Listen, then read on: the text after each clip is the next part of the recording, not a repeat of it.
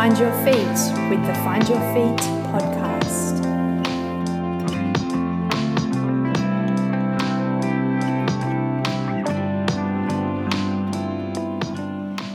It's a real honour to be able to work with someone as a mentor, because I feel like a relationship between a mentor and an athlete is a two-way street. Today in this interview, we were fortunate enough to be able to sit down with Hannah Clark. Hannah has the most incredible story, and she has been someone who has given me education back as her mentor. And sitting across the table from her in this conversation, it became quickly apparent that sometimes I wonder if I have anything more to add for Hannah. Not only is her story amazing, but so is her approach to life. Hannah somehow manages to juggle a career in medicine, her personal expectations and desire to, stop rowing backwards and start running forwards and strive towards running excellence. And we also, in this conversation, delve deep into a discussion about nutrition and the health system. If you're in for the long ride, you're going to love it. If you don't have a lot of time and you need to skip forward, jump to the ending, because I'm not going to give it away, but her last comments and advice to us all was a pot of gold, and it's something that has been lingering on in my brain ever since this conversation. So I hope that you love Han and come away as inspired as us from this discussion.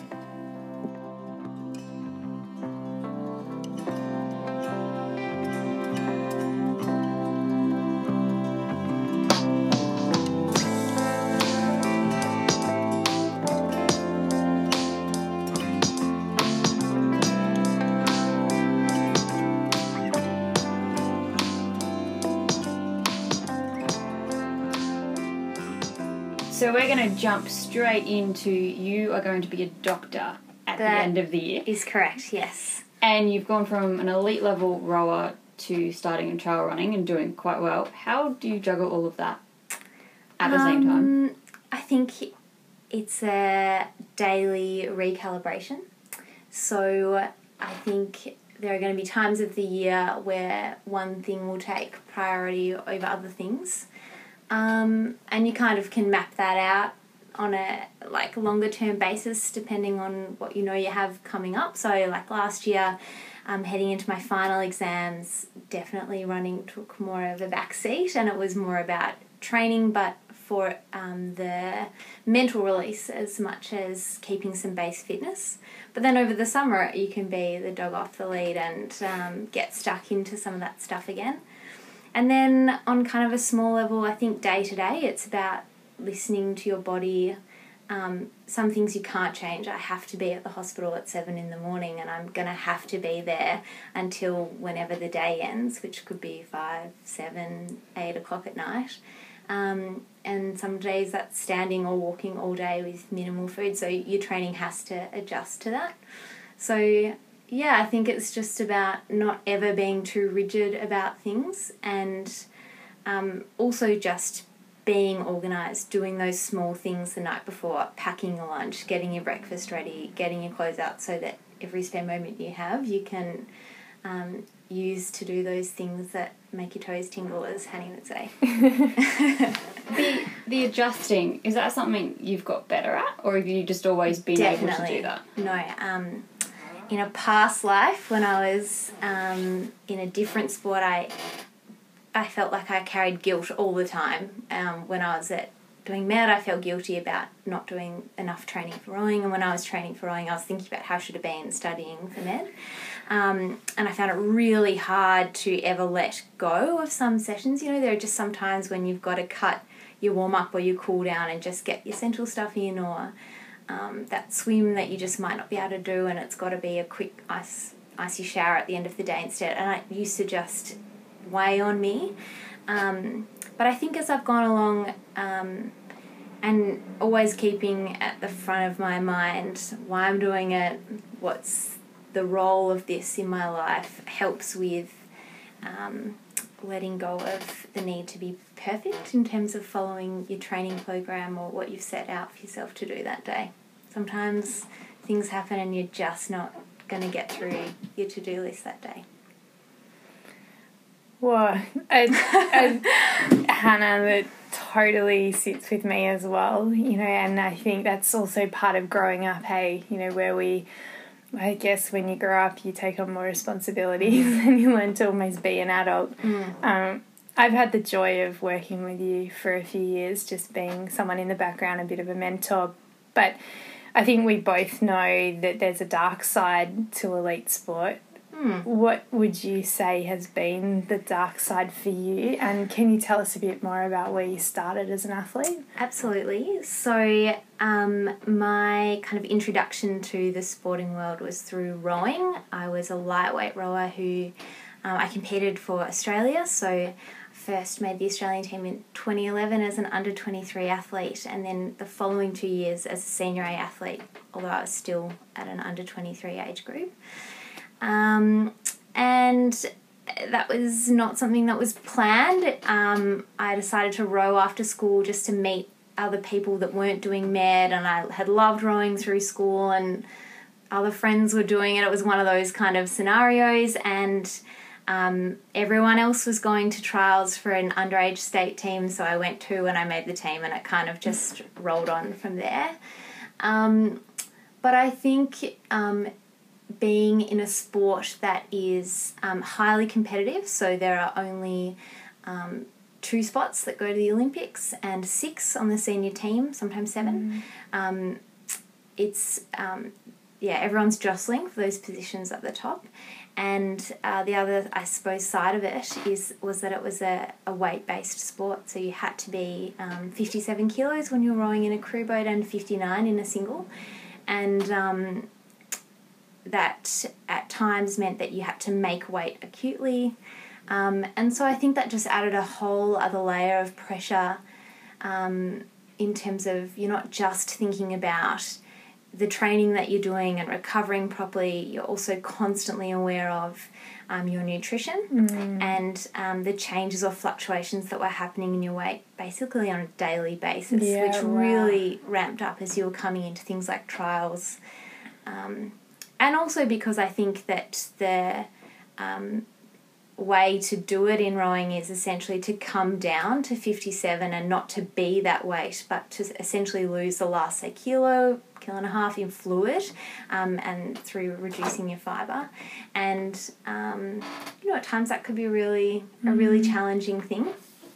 And I think having lots of young girls in high-pressure scenarios, often all living together, all focused on a number on the scales, can create some pretty unhealthy behaviours and a bit of an unhealthy culture as well that was pretty pervasive.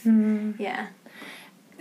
I think back to my own swimming career and had similar expectations around body weight placed on the career. And I used to say I love swimming. I really did. I used to really believe that until I started in orienteering and I was able to take a step back and look in from the outside and go, actually, I really don't think I knew what love meant. Did you love rowing? Was it? Yeah, I loved rowing. I loved the feeling of being masterful at something,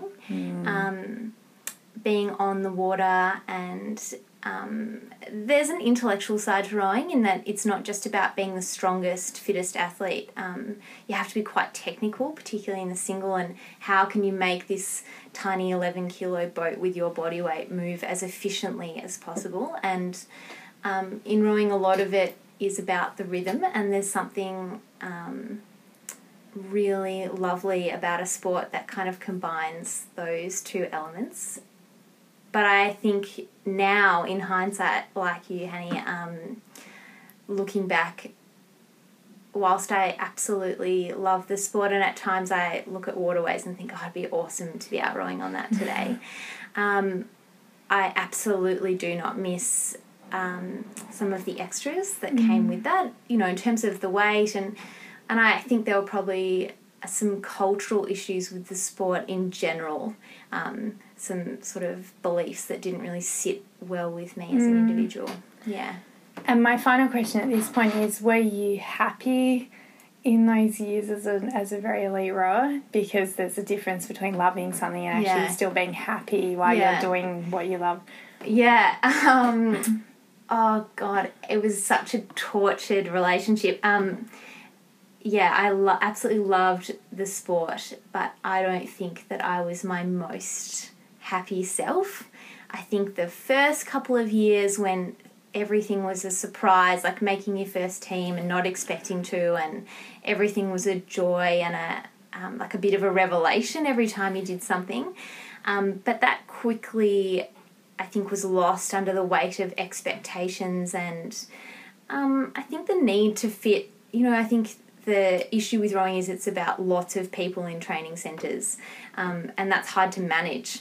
And there wasn't much that was individualised about training or how you should go about things, and certainly the way things were structured made higher education pretty challenging to combine. And I had periods where I tried, like not doing med and just rowing, and I just never felt like I was being completely true to myself, letting those really important sides of myself kind of have to go. It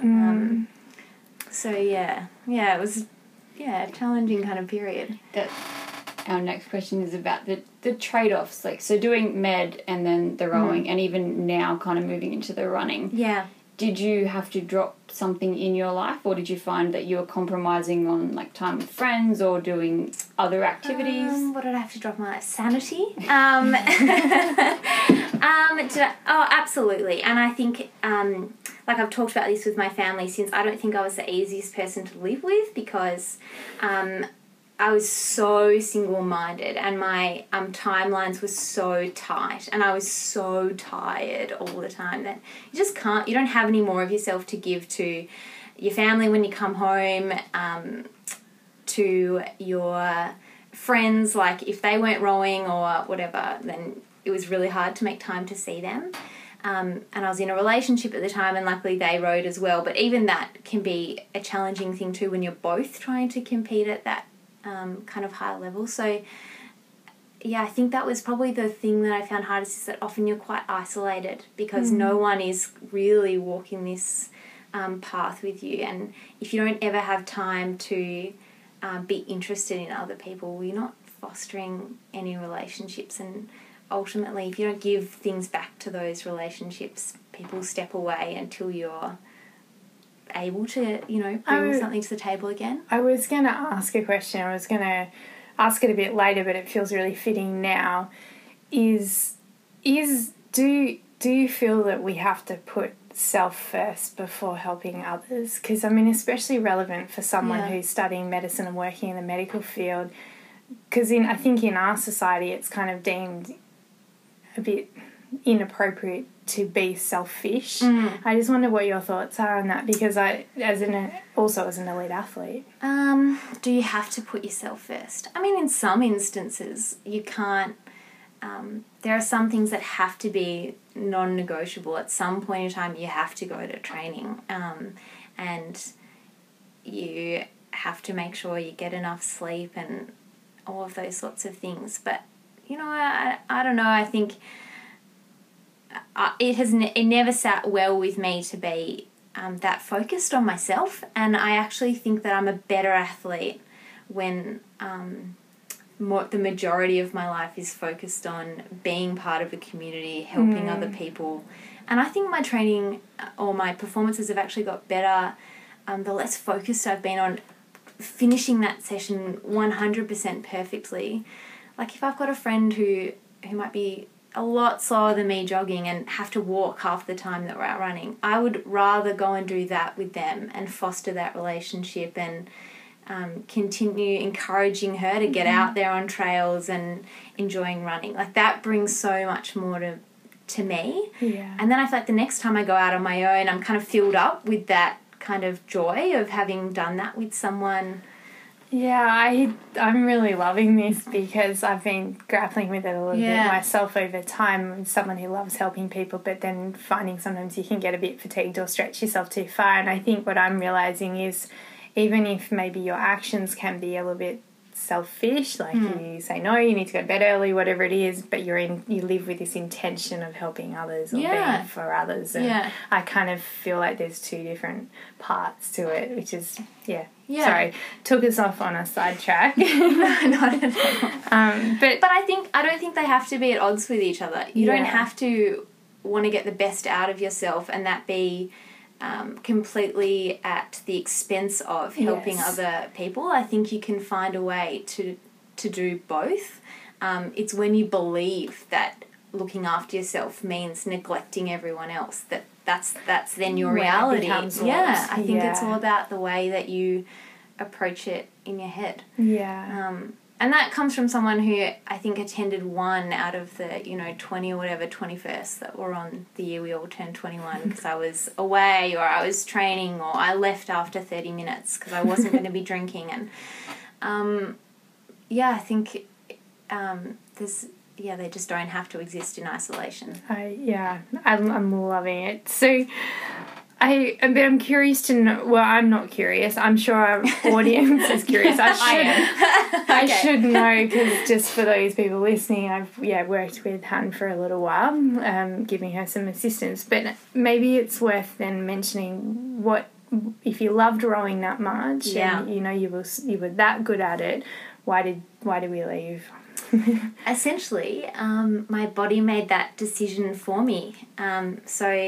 Like Han said, we've worked together for a while, so she knows my story quite well. But I suppose I had a back injury that was really significant. It was really difficult to get on top of, so I had 3 bulging discs with some other things going on.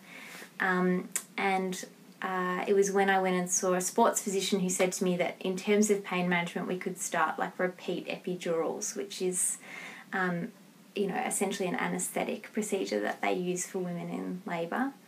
And I thought, and he couldn't guarantee to me that I would be able to be a completely functional, healthy and happy human being in the future, that I knew that that was going to be enough for me. And I think too, it was just I couldn't train the way that I needed to with this back injury, and I could see that it was just going to be this never-ending struggle, and I just knew in that moment that was my line in the sand, and so that's how I came to stop rowing. How did you deal with I guess it's really an emotion at that point that would have popped up, knowing how good you were, knowing that your body was saying no? It's a bereavement, like it's a loss, because it's, that is part of your identity, I think, that this is who I am, this is what I do with myself. And also you go from being someone who kind of has your life mapped out ahead of you, like I know I've got to be at this set of trials, at this time of year everywhere. I'm always on a camp over summer, so I'm never going to be at home. I'm occupied for the entire summer months. I'm probably going to be overseas through the European summer. And suddenly all of that's gone, and the intensity of your day-to-day life is gone. And in lots of ways, your community is gone because they press on with all of those things. And I think, as I kind of alluded to, it's a pretty isolating community, and you sort of interact with each other, but it's really hard to interact with anyone outside that. And I think there was a lot of just grieving over the fact that I wasn't going to be able to achieve the things that I would have liked to achieve. Mm-hmm. And also that I couldn't foresee at that time that I would ever be able to get back in a boat.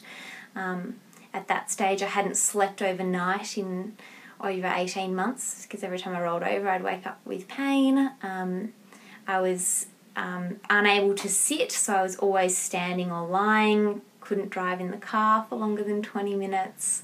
So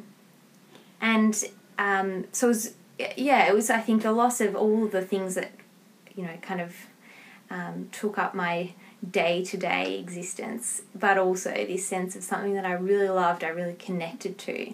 I never thought I'd get to experience that feeling again.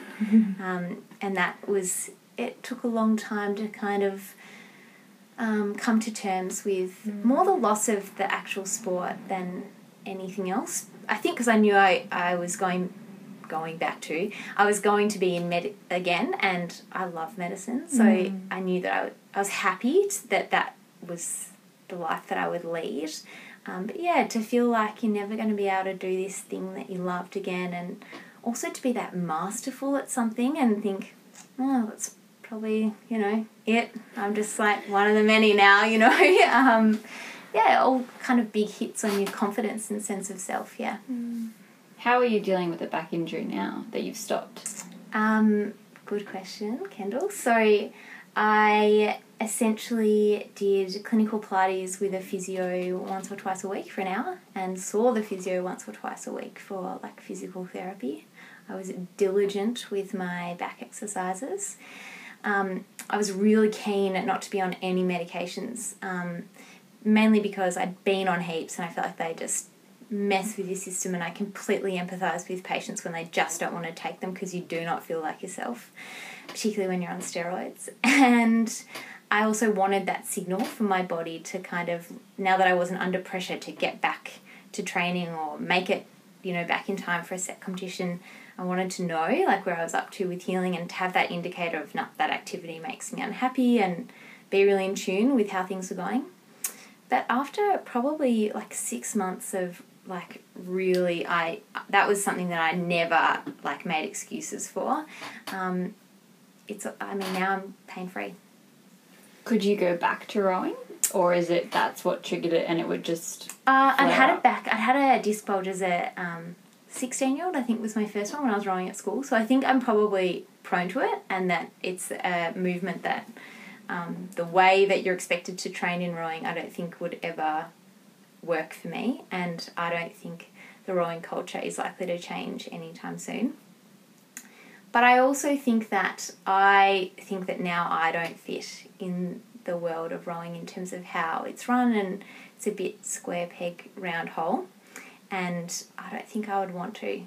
I feel like for me, after sitting with that kind of grief for a long time and just feeling it there in the background, even though like day to day I was happy, it was like that awareness of kind of like something just making you feel a bit sad, a bit heavy.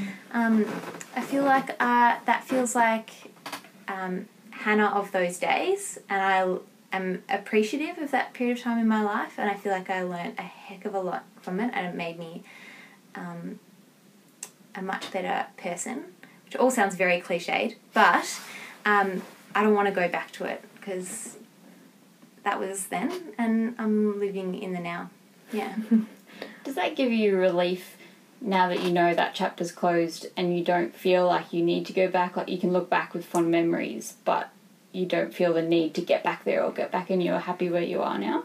I think I don't feel the need to go back because I feel fulfilled from the things that I'm doing now. And I think that I've probably always been someone who, when something has ended, like that's it for me. Like it's like I almost feel like a different person every time a chapter closes. Like it's like that was that, and that for me is over, and I don't yearn for it because that door's closed, but this window's open, and I'm really intrigued by what's out there, and I'd like to go and explore that. That is so cool. I'm scribbling notes over here.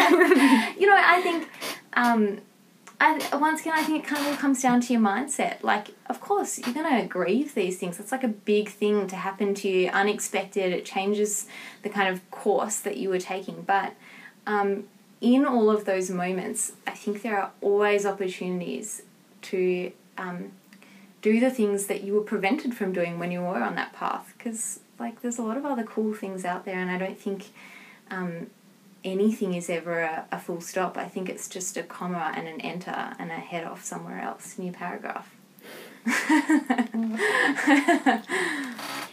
So we've alluded to that you've started running since you've finished rowing.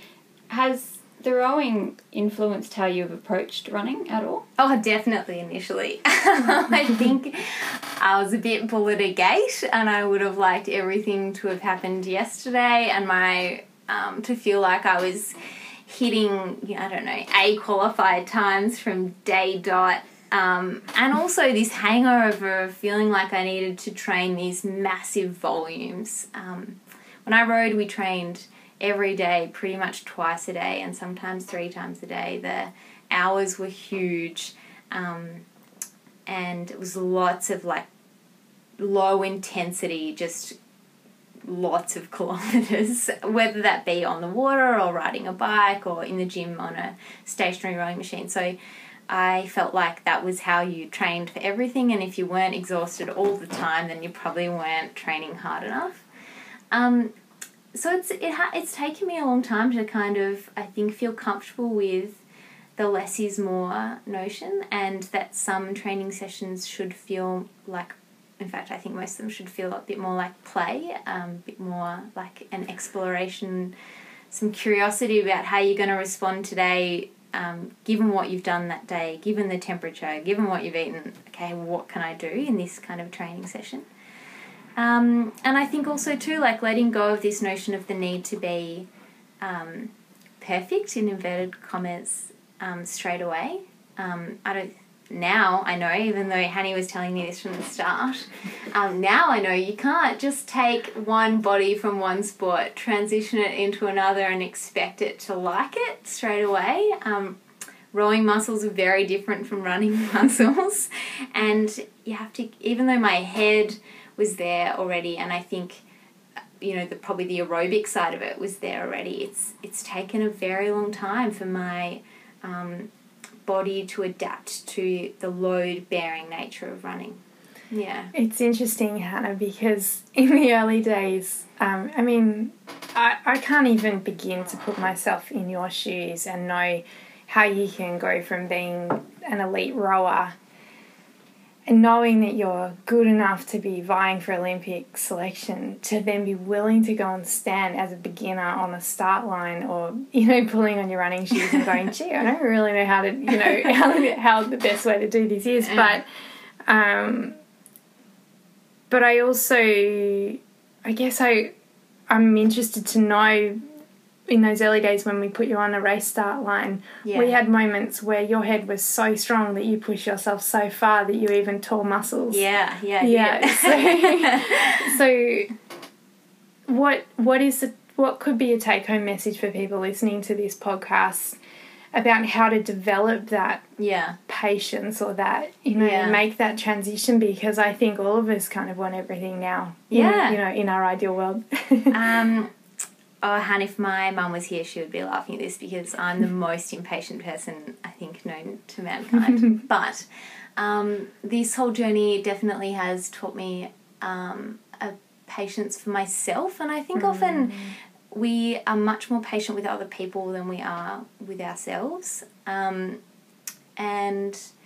yeah, it is challenging when you feel like you've been really good at something to suddenly not know. It's such a different thing to have been on a start line and know exactly how it should feel at every stage of a race, and what kind of flow state I was looking for, to then really not having any clue if I could sustain any sort of pace or how hard it should feel, or and then sometimes thinking, I'm going way too... I just had no idea, and the whole thing was completely foreign. But I think now I recognise that it's about finding the joy in that process too. I think now when I stand on a start line, I am just excited for that opportunity as it is, and you can laugh at yourself. Like, it is funny that you've lined up on a start line and, 7 kilometres in, I've completely torn my quad muscle and I'm standing on the side of the Great Ocean Road and I'm sort of trying to hobble along, and I've had like 10 people say to me, can you just get in the back of the St. John's ambulance because you're not going to make it. Like, that's sort of fun, not at the time, it's pretty painful, but it's kind of funny. And I raced 2 weeks ago. I flew down from Mildura the night before. I had a wedding on that afternoon. I got up really early. I had no sleep. I rocked up to the start line. It had been 40 degrees in Mildura and it was 5 degrees up the top of Mount Dandenong. And I did no warm-up. And I was, the start of my race was a complete disaster. Like, it was awful. I couldn't run downhill because I completely seized. And so I was passed by everyone. I think the entire field passed me in those first 4 kilometres. But then I was like, okay, well, that has happened. And now, how can I make a game out of this? So it was about, like, counting the number of women I could pass. And, I think I got up to 50 or something like that. I think it should indicate how far back I was. But, it's all a learning experience. And I don't think anything is lost through any of those moments. You've just gained experience. And I think that's part of the joy too, is the process of becoming masterful at something. And if you've just gotten there and it was easy, well, why did you bother in the first place? Because you've not grown in that time. It was just natural to you, and it's not really all that exciting. Whereas I think when you can look back and go, look how far I've come, that's when you feel like you've actually achieved something. It's so good. I have a question. Why did you pick running? Sure. So you went from rowing and then just... I have always loved running. So my mum and dad used to run every morning together. And being one of 4 kids with 2 full-time working parents, if you wanted time with just your mum and dad, that was the time to go. And it was 5:30 in the morning, and we might have had our lab with us too. And so that was probably where it started from, was this, and they were so joyful doing it, and the dog's so joyful doing it. It's this, fun thing to do. So I've always run just for pleasure and myself, and even when I was rowing, I often would throw in running as a cross-training modality rather than getting on the ergo again. It just felt like freedom to be able to go for a run, because there was no expectations on it either, unlike all the other training things I was doing. And also then, because I didn't have a GPS watch, it was the only thing I did that was unmeasured, that didn't have a number attached to it. It was just for me and going by feel, wherever I liked and for how long I liked. And when I first got injured and had to pull out of Australian team trials, about a year before I actually stopped, or 2 years before I actually stopped rowing, I decided I was going overseas with my sister because I'd taken time off from uni anyway, so we decided to go on holiday, and I decided to do a marathon in Switzerland because, why not? And our rowing team doctor said, you should get a coach before you attempt to do something like that. And her brother had used Hanny to do, I think, what's now the Ultra Trail 100 or 50.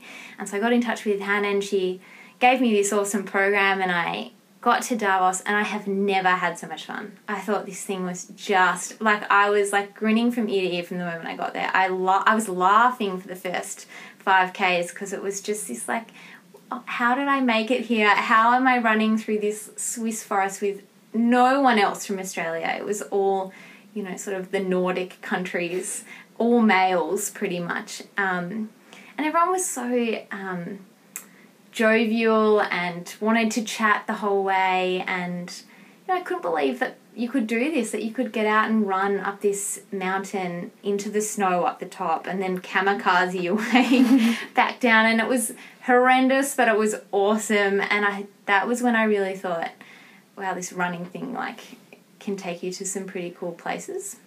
And Han nailed it. I just have to add that. As her coach at the time speaking. Yeah, we had a really, really good result there. And you came back with this new fire in your belly that I really probably hadn't seen that side of you yet. And that playful side, became very strong. Yeah. It's something we've had a lot I of felt fun like it probably broke me out of the monotony of the training that I'd been doing. It was so different. And then the event itself was it's polar opposites to sitting on your bottom, moving backwards down a concrete man-made course in the sort of boondocks of, regional European cities for 7.5 minutes. Like, it's at sort of polar opposite ends. But I don't know, I think that was kind of the moment I was like, there are some really cool other things out there to do. And, then I buried myself back in the rowing for a couple of years. And then when I stopped rowing, I remember I was driving back from Sydney with my mum, and I said to her, I just don't feel like my days of competing are done yet. And I think that I'm going to try the running thing, but I'm going to wait for a couple of months, because I don't want this to be like a reflex reaction of losing one thing and immediately throwing yourself into something else so that you never have to deal with the first loss. And the desire to do the running stuff only increased, I think, the further I got from rowing, and it was something that made me feel kind of excited to get out there and do again. And that's kind of what's led us to now. Was there any fear when you moved to running that your back would worry you? Do you know, I never thought about it. Like, I just never conceptualised that it could be an issue. Actually, Han did say to me that she had some concerns about me moving into running, that it would flare things up, and that I could, lots of people do have issues with their back running, but I just had this feeling that it was going to be fine. And I have never had a day of back pain running, no matter what train I've been on, no matter how long I've been out there doing it. And even when I was injured, it was probably the one activity where I actually felt like more like a functioning human. So, touch wood. But yeah, it's never been an issue. What has been, because I know we talk about recovery, but the way I've helped you is that I've said recovery is important. Here's a few things to think about, but please go away and work out what works for you. What have you found has worked for you to ensure that you're getting adequate recovery so we don't go back into sort of old patterns of injury, per se? What's been the most important? I mean, it all sounds so pedestrian, but I think all these things are so much harder to do in practice than they are to say. I think that sleep is super important.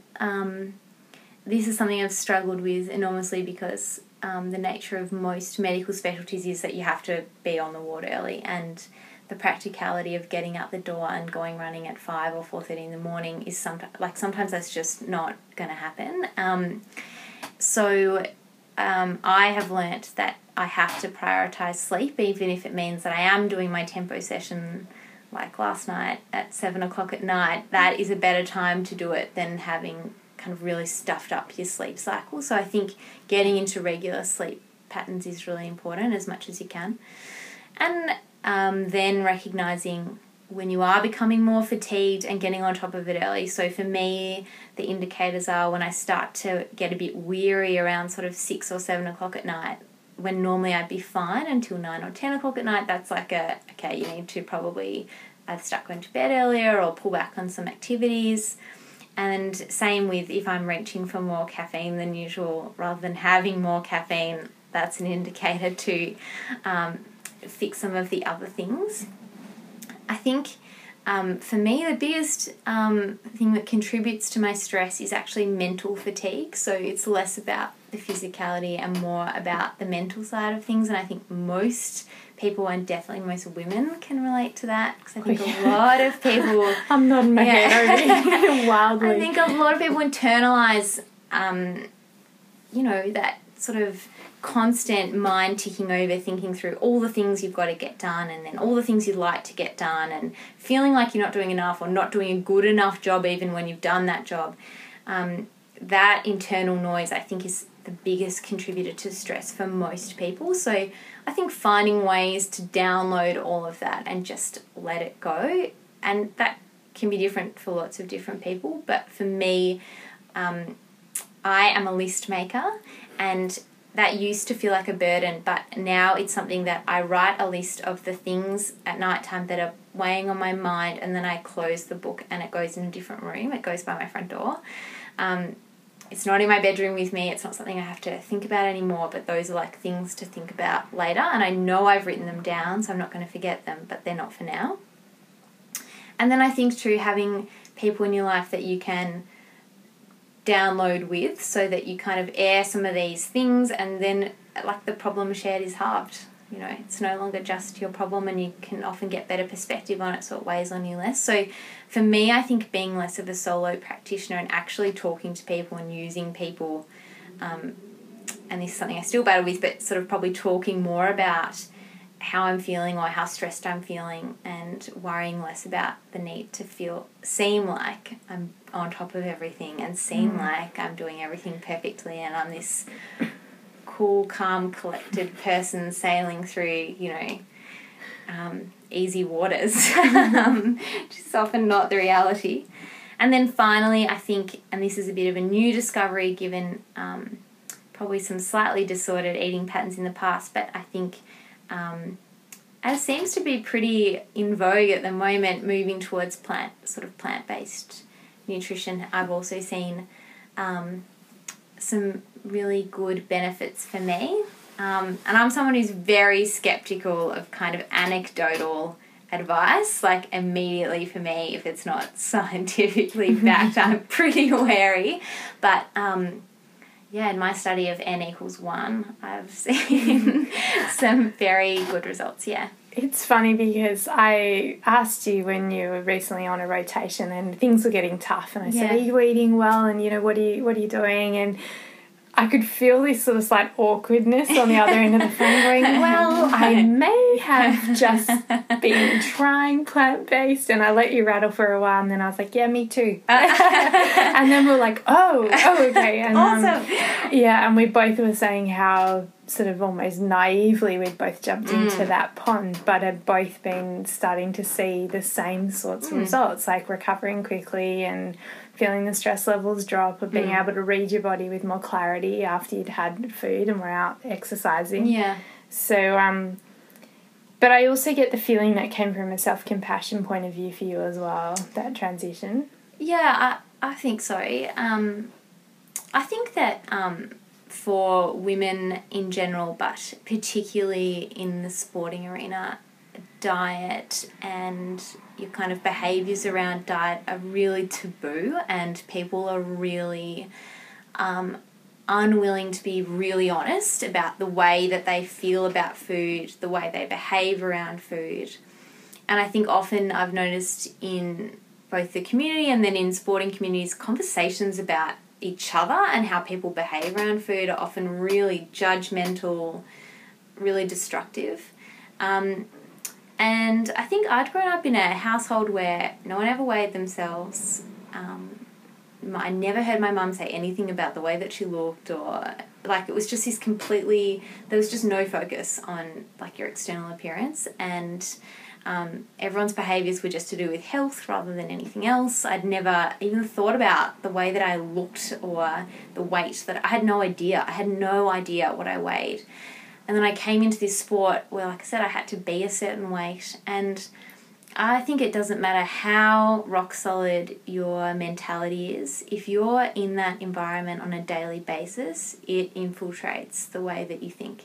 And even just having to think about food all the time impacts the way that you think. And even if you want to deny it, I think your behaviours change. And I think certainly for me, for a long time after I stopped running, really, I think if I'm being honest, until pretty recently, I probably was often restrictive without even really realising it.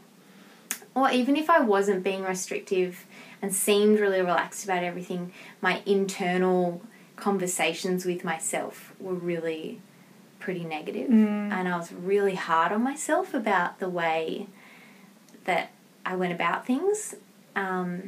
And then I would get angry at myself for doing it in the first place. Like, it was kind of this sort of vicious cycle. Like, you should be above this kind of thinking. You've never cared about this, and you advocate that everyone should just love the skin they're in, all those sorts of things.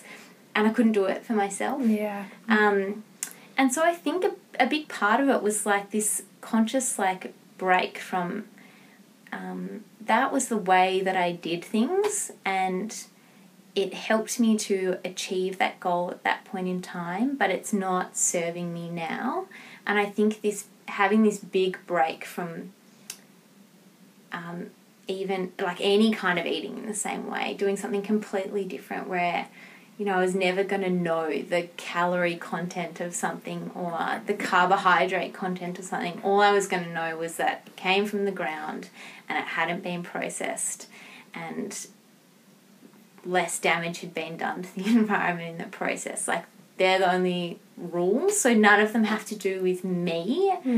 I think has just helped recalibrate or help me get back to, I think, who I used to be before all that kind of external influence. Like, I eat when I'm hungry, well, most of the time, unless I'm on the wards, in which case most of the time I'm starving and dying to get back to something to eat. But yeah, you eat when you're hungry. Sometimes you're going to want things that, some people would deem like bad foods. But if you have it, that's okay. Like, you can, because, really you're just eating according to what your body is asking for. And I think when you do that, you're never going to eat too much. You're never going to eat too much of the, in inverted commas, wrong things. You're just going to be looking after yourself. It's funny, Hannah, because I jumped in that deep end for the exact same reasons, the same transition, because I think I too, coming from my swimming days, have lived with a restricted eating plus my athletics days. Yeah.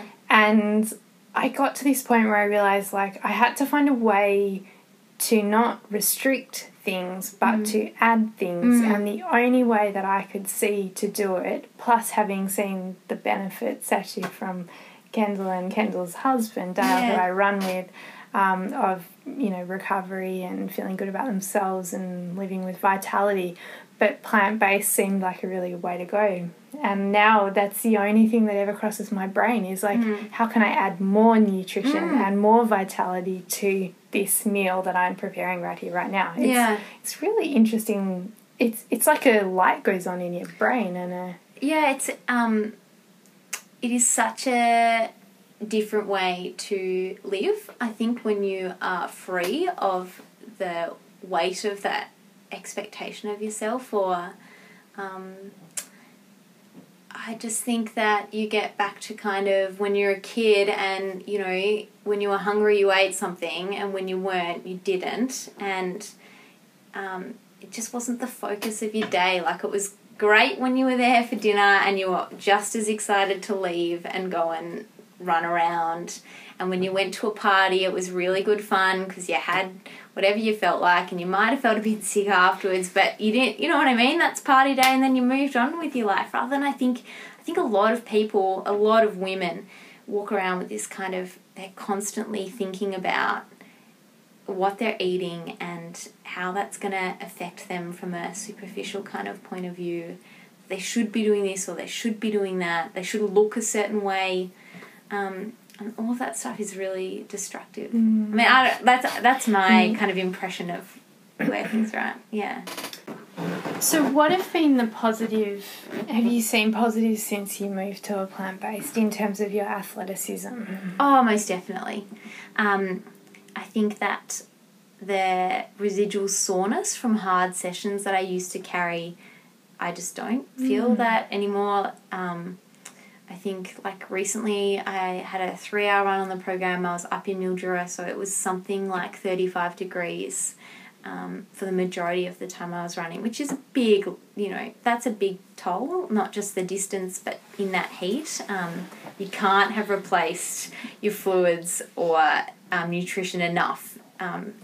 And I really felt fine. That, even that afternoon I was out doing things, and I've never had experienced that before. No. I also feel like in terms of even when I'm not doing athletic things, so when I'm at at the hospital and I'm on my feet all day, I used to really have those energy slumps that I think lots of people have, like that classic 3 o'clock slump, which for me often occurred at 11 in the morning. Like morning tea time was just awful, following like exercising in the morning, being busy all morning, and that morning tea time I was just ravenous, I couldn't concentrate. Whereas now I feel like I'm really sharp mentally the whole day, and like I can just keep going until the job is done. And then I might be tired when I go home, but whilst I need to be on, I can be. And I think I've just felt lighter in myself when I've been training, lighter sort of in my step, but also too, like I probably used to always feel pretty bloated and uncomfortable. When I was training, I had to be so careful with how much I consumed and how long before, and a lot of that has really improved since moving to plant-based. I've always had like digestive type issues, just to be totally honest about it, and yeah, I've just felt almost like a different kind of person. Yeah. Oh, I'm getting excited, Kendall. I don't know about you, but you're grinning. But I think too, like from the medical perspective too, I think what is not to love about something that you feel is gonna ensure your health long term, like when you're surrounded on a day-to-day basis by, like, our hospitals really are full of people who unfortunately have been fed something that has been pretty awful for them the majority of their lifetime. And I don't put any blame on those people. Like, if that's what's available and that's what you had as a kid, like, that's what you're going to keep having your whole life. But the implications of those kinds of diets and our largely sedentary lifestyle are really awful. Like, I think we think of diabetes as this really sort of innocent condition, but it isn't, you know, like, it's truly awful. And I think it's really sad to think that a lot of the things that people are experiencing just never had to happen. They're not because of some sort of genetic inborn error. It's because of the way that we live and that we encourage each other to live. And so I think I like feeling like even if it's in a subtle and under the radar type way, that I'm living in a way that is an example for, I guess, the people I'm going to be treating. It feels kind of hollow, I think, to be treating people's health and be advocating for good health if you're not doing the things that you know are the best way to ensure that. Yeah. Gosh, completely. So, Hannah, what drives you? What a question. I know, I'm really putting it out there. I'm really curious, like, 25? Yeah, yep. So wise. I don't know about that. You are. I mean, but you're willing to put yourself out there, I think, and that shows maturity. And I'm curious, like, what drives you? I have always felt like when you have been, I don't know, I feel like we here in Australia, the majority of us, have almost been born under a lucky star. We live in a phenomenal country. I was lucky enough to have a family for, you know, despite all our familial flaws, you know, you're completely loved and well supported no matter what you choose to do with yourself. Given a brilliant education, like, the onus is on you to make the most of that, because how many people would kill to be in that kind of a position?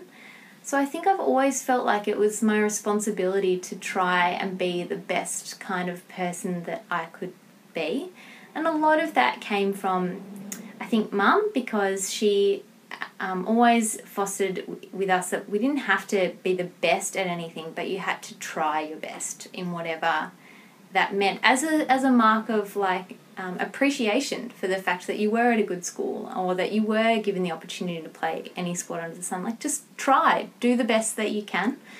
And I think part of doing the best that you can is that not only are you trying to improve yourself on a day-to-day basis in whatever arena, but you're trying to be the best member of a community that you can. And I always have felt a strong need to contribute in some way, like in whatever that meant, that your life isn't just about you, it's about helping the people around you. Even if that's not in ways that are going to be like remembered or on history books, or it's just like in those small ways, knowing that you've made a difference to someone else, improved their day or their minute in whatever way. Like that's, I think that's also your responsibility when you've been given the gift of this kind of life. That's amazing. I'm sitting here thinking, oh, I need to go home and do some homework. Look, but I think part of that also plays into, I'm 100% a type A personality. So mixed in with that is this need to, I think, always do your best because that's what you want when you're type A. And so it can be a really positive driving force to do those things, but it can also be like pretty destructive on the other end if you're constantly pushing, constantly striving, and never just being content also to just be and enjoy. In the now. In the now, yeah. If you're always trying to do better, be better, I think you forget to live for right now. All the talk about community and giving back and then your goals, how important is a support network for you to have? Essential. I think that I probably used to like to believe that I was doing this just all on my own, but I mean the reality is that I think you can achieve some things on your own, but essentially like it's pretty hollow because like you'd get to the end and you've done it, but no one is there to revel in it with you, and it's the celebration of it with other people that's, I think, actually what brings you the joy, not the knowledge of just doing it on your own. So for me, I mean, my support network is so crucial to not just like achieving things, but my enjoyment of it on a day-to-day basis. I'm so lucky to have, I'm one of four, I'm the eldest. There are four of us born within 5 years, so we are really tight as a sibling unit, and I feel really lucky that I've got that kind of like band of this kind of army around me of people that I know unconditionally will go into bat for me because that's what I do for them too. And then similarly my parents, I think, in lots of the little ways, like doing my grocery shopping for me when I've been really busy, coming home to find some washing that's being done for me, those little things too. But also, I mean, there's no better support than knowing that no matter what happens or how many times you fail, that you've got this safety net, essentially. They will love you regardless, and also be there to prop you back up and help you on the road to the next thing. Their support has been completely unconditional, even when I think at times they doubted the aims, or, I think they questioned how much joy I was getting out of some things at times, and so they've been crucially important. And then I think it's surrounding yourself with people in the different areas of your life that help to guide you and keep you in touch with like who you are, but also like that bring you joy too. So Han has been like so crucial in this process for me because as an athlete I'd never had a coach that I felt like I could actually connect with, or that I felt like really recognised me as an individual human being. And so having someone that I know is just there to support me, I think that understands me, and I know is supporting me not in a like expectation kind of way, but just there to ride the ups and the downs, and is there for the journey. It has been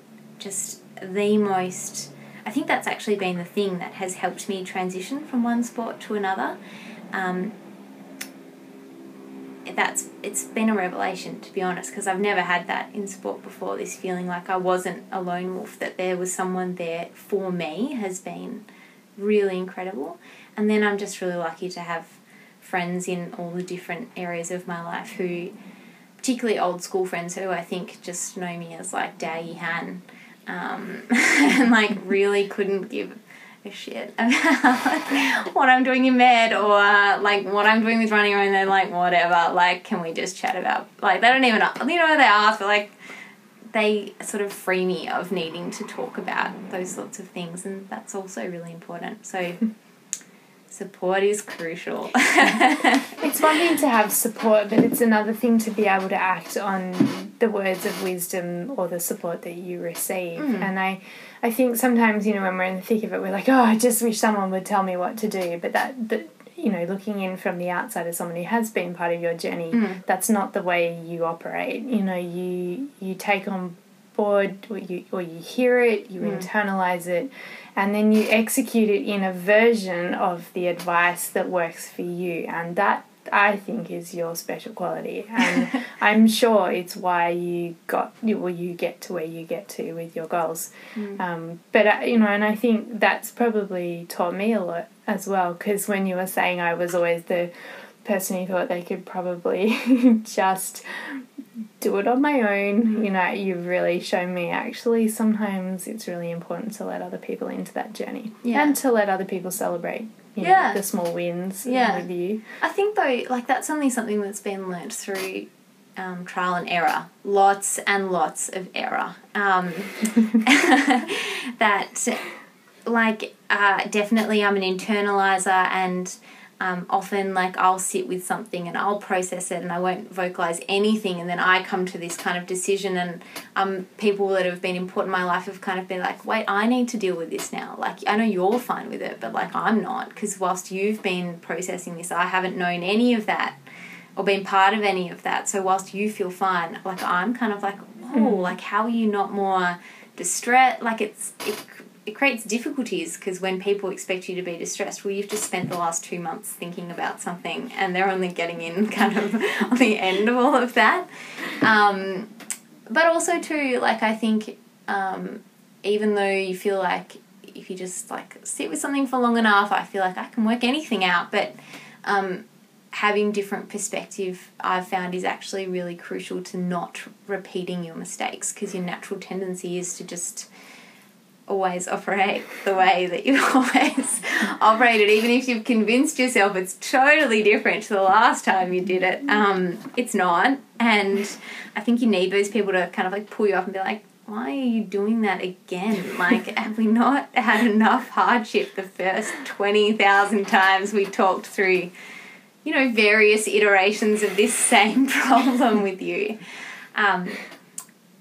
So it's been, and I think part of that is like losing a bit of ego, because you have to lose a bit of face to say like, I don't actually know what I'm doing, or I'm really struggling with this, and guess what, I'm not actually going to be able to cope with all the things I've loaded myself up with. And once again, part of that is it's that same old needing to appear perfect, needing to appear on top of things. Yeah, and it's a bit like Boy Who Cried Wolf, but what I've worked out with you over time is that you've learnt to ask a lot more questions. Not that I'm saying I always have the answers, but by having the discussion around it, it's helped you kind of come to the answers. Whereas sometimes when you sit quiet for too long, you sort of think that you're doing good. It's been really fun actually seeing that journey with you. I'm curious though, Han, like we've talked about lots of like the internal and external pressures that you face. We've talked a lot about some of your drivers, but there's one thing that I'm kind of still curious about. You're in competitive world still with athleticism. I mean, I guess in some ways, like we play a lot. We have a lot of fun. Sort of. we do. We have a lot of fun with everything you're doing. But it's undeniable that you have goals that involve competition. So are you a competitive person? Do you... Am I a competitive person? Once again, like just ask anyone who plays Monopoly with me, I guess. But, like, yes, I am. But I think that competitiveness has always been with myself. So it has never been I've never had that kind of, animosity with, like, the person that's your big competitor. Like, I just have never cared, really. It was always about this anxiety to just really do the best job that I could do. And, once I believed that I could be really good at something, like, to absolutely go for that. So definitely I'm a competitive person, but it's probably less of that traditional competitiveness, and certainly in running it's not externally focused at this stage. Who knows, that could change, but yeah. I don't know if I've answered your question. Yeah, absolutely. We touched on that you're going to become officially doctor end of the year, and you're at the moment you're managing like running and everything, you're doing really well, and you've learned how to read your body. Do you think that's going to change at the end of the year once it's all, all the way you've been moving along is all changed up? Yeah. I think some things will change and some things won't. I think the benefit of this final year of the way the course I'm in works is that our final 3 years are all clinically based, so we're just at hospitals doing rotations, and my final exams are all done, and this year is called our pre-intern year. So the purpose is to rotate through the things you'll do as an intern and to learn not the medicine per se, but how to do the jobs that an intern would do. So it's less about, seeing the patients and learning all about their conditions. It's more about, okay, so when you see a patient with this, then what are the rest of the jobs for the day? How do you actually manage a patient almost from an administrative level in a hospital, and to carry out the plans that the consultants or the head doctors, sort of ask for. So from that point of view, I feel like I kind of get this test run before I'm employed. I think that, and in terms of hours, it's really variable depending on what you're working. So when you're on ED, you do shifts, and when your shift ends, essentially you get to go home. When you're on surgical rotations, you have to be there really early. And if you're in theatre and the case takes a long time, well, you're going to be leaving late. So I think that there will be some elements that change in that, at the moment, if I really need to, I could leave. It wouldn't look very good, but I could leave if I needed to leave early, if I gave people notice. But once you're employed, obviously you're there till that's your job and you have to be there. But I think that I'll have a pretty good handle of what it's going to be like. But that also depends on the hospital that I end up at, because the hospitals that are in Melbourne have very different cultures, and what's expected of you can be really different, and the way that they roster you can be really different. So I feel like if I'm at one of the hospitals I've been at before, I'll really know kind of what's expected. But if I end up somewhere where I haven't been, then it will be kind of a whole different kettle of fish to what I've experienced before. Yeah.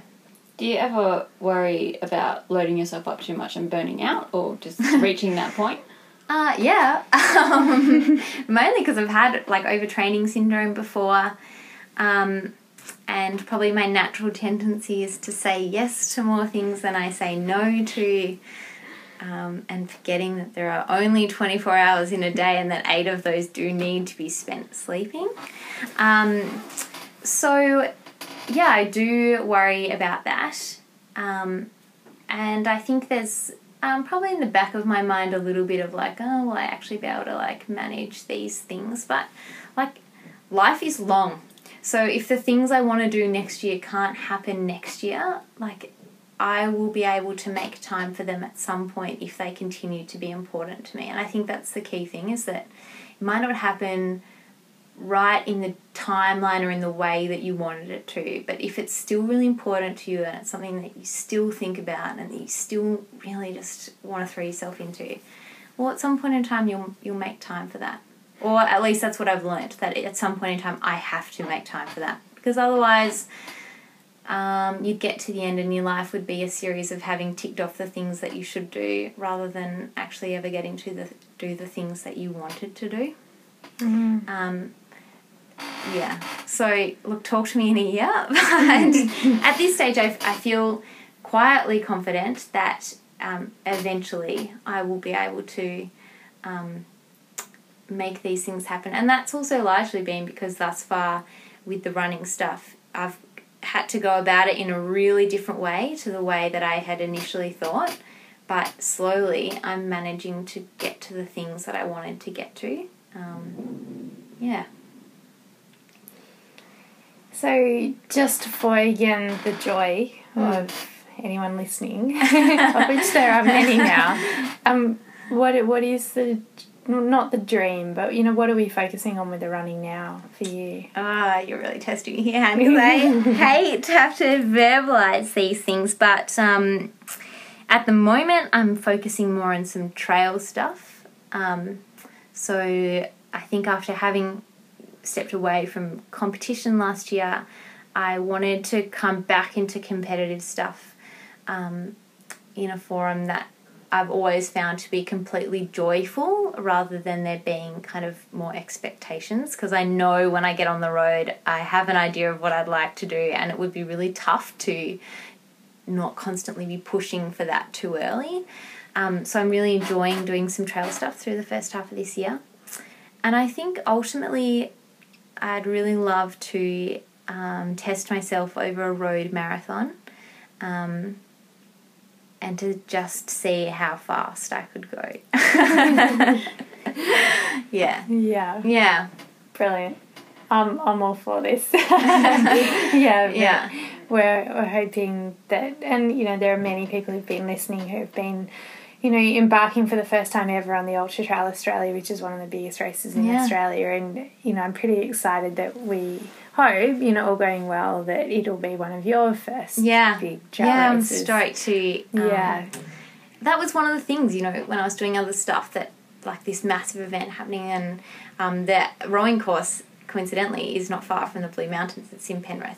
And I had always thought, oh God, that looks like such a cool thing to go and do, and that's so exciting that now I'm at a point where hopefully I can get out there and give it a go too. It's that example of realising you can't do it all now, but if it's really meaningful to you, you will find a way to do it in the future. It's a classic example of that. It will come your way. It will come your way. 50 kilometres of it. Yeah. So I guess to finish off then, what... If you reflect on the discussion we've just had today, I mean, it's a snapshot of Hannah and the journey she's been on. Knowing as well that there are lots of people who also have these challenges of being busy and, wondering if they feel right or look right, or, you know what I'm saying? Yeah.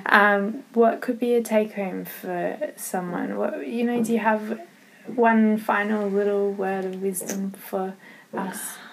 Directed it at me. I'm loving this conversation. So. Probably not summarised into a beautiful soundbite.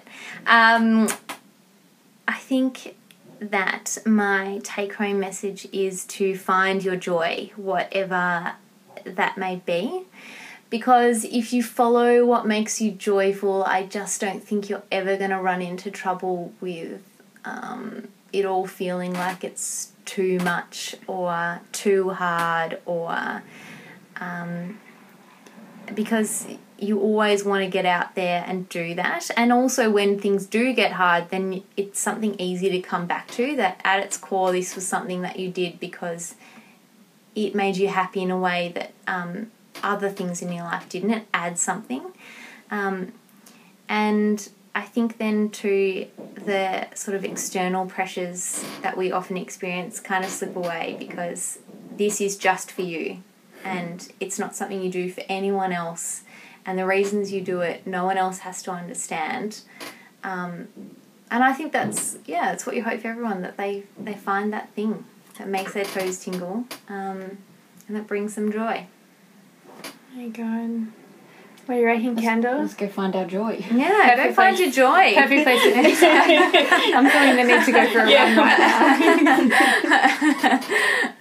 now. But, for us, in conclusion, it's been joyful starting the podcast, because we are coming into connection, both Kendall and I, with all these extraordinary people who I think are finding their joy, aren't they, Kendall? Definitely. Yeah, so... And we're helping spread that, hopefully. Yeah, and sharing your voice with an audience that otherwise wouldn't connect with you. And as someone said to us, please keep finding people who fly under the radar. Do we do that today, Kendra? I definitely think we did. Thanks so much, Hannah. Thank you for having me.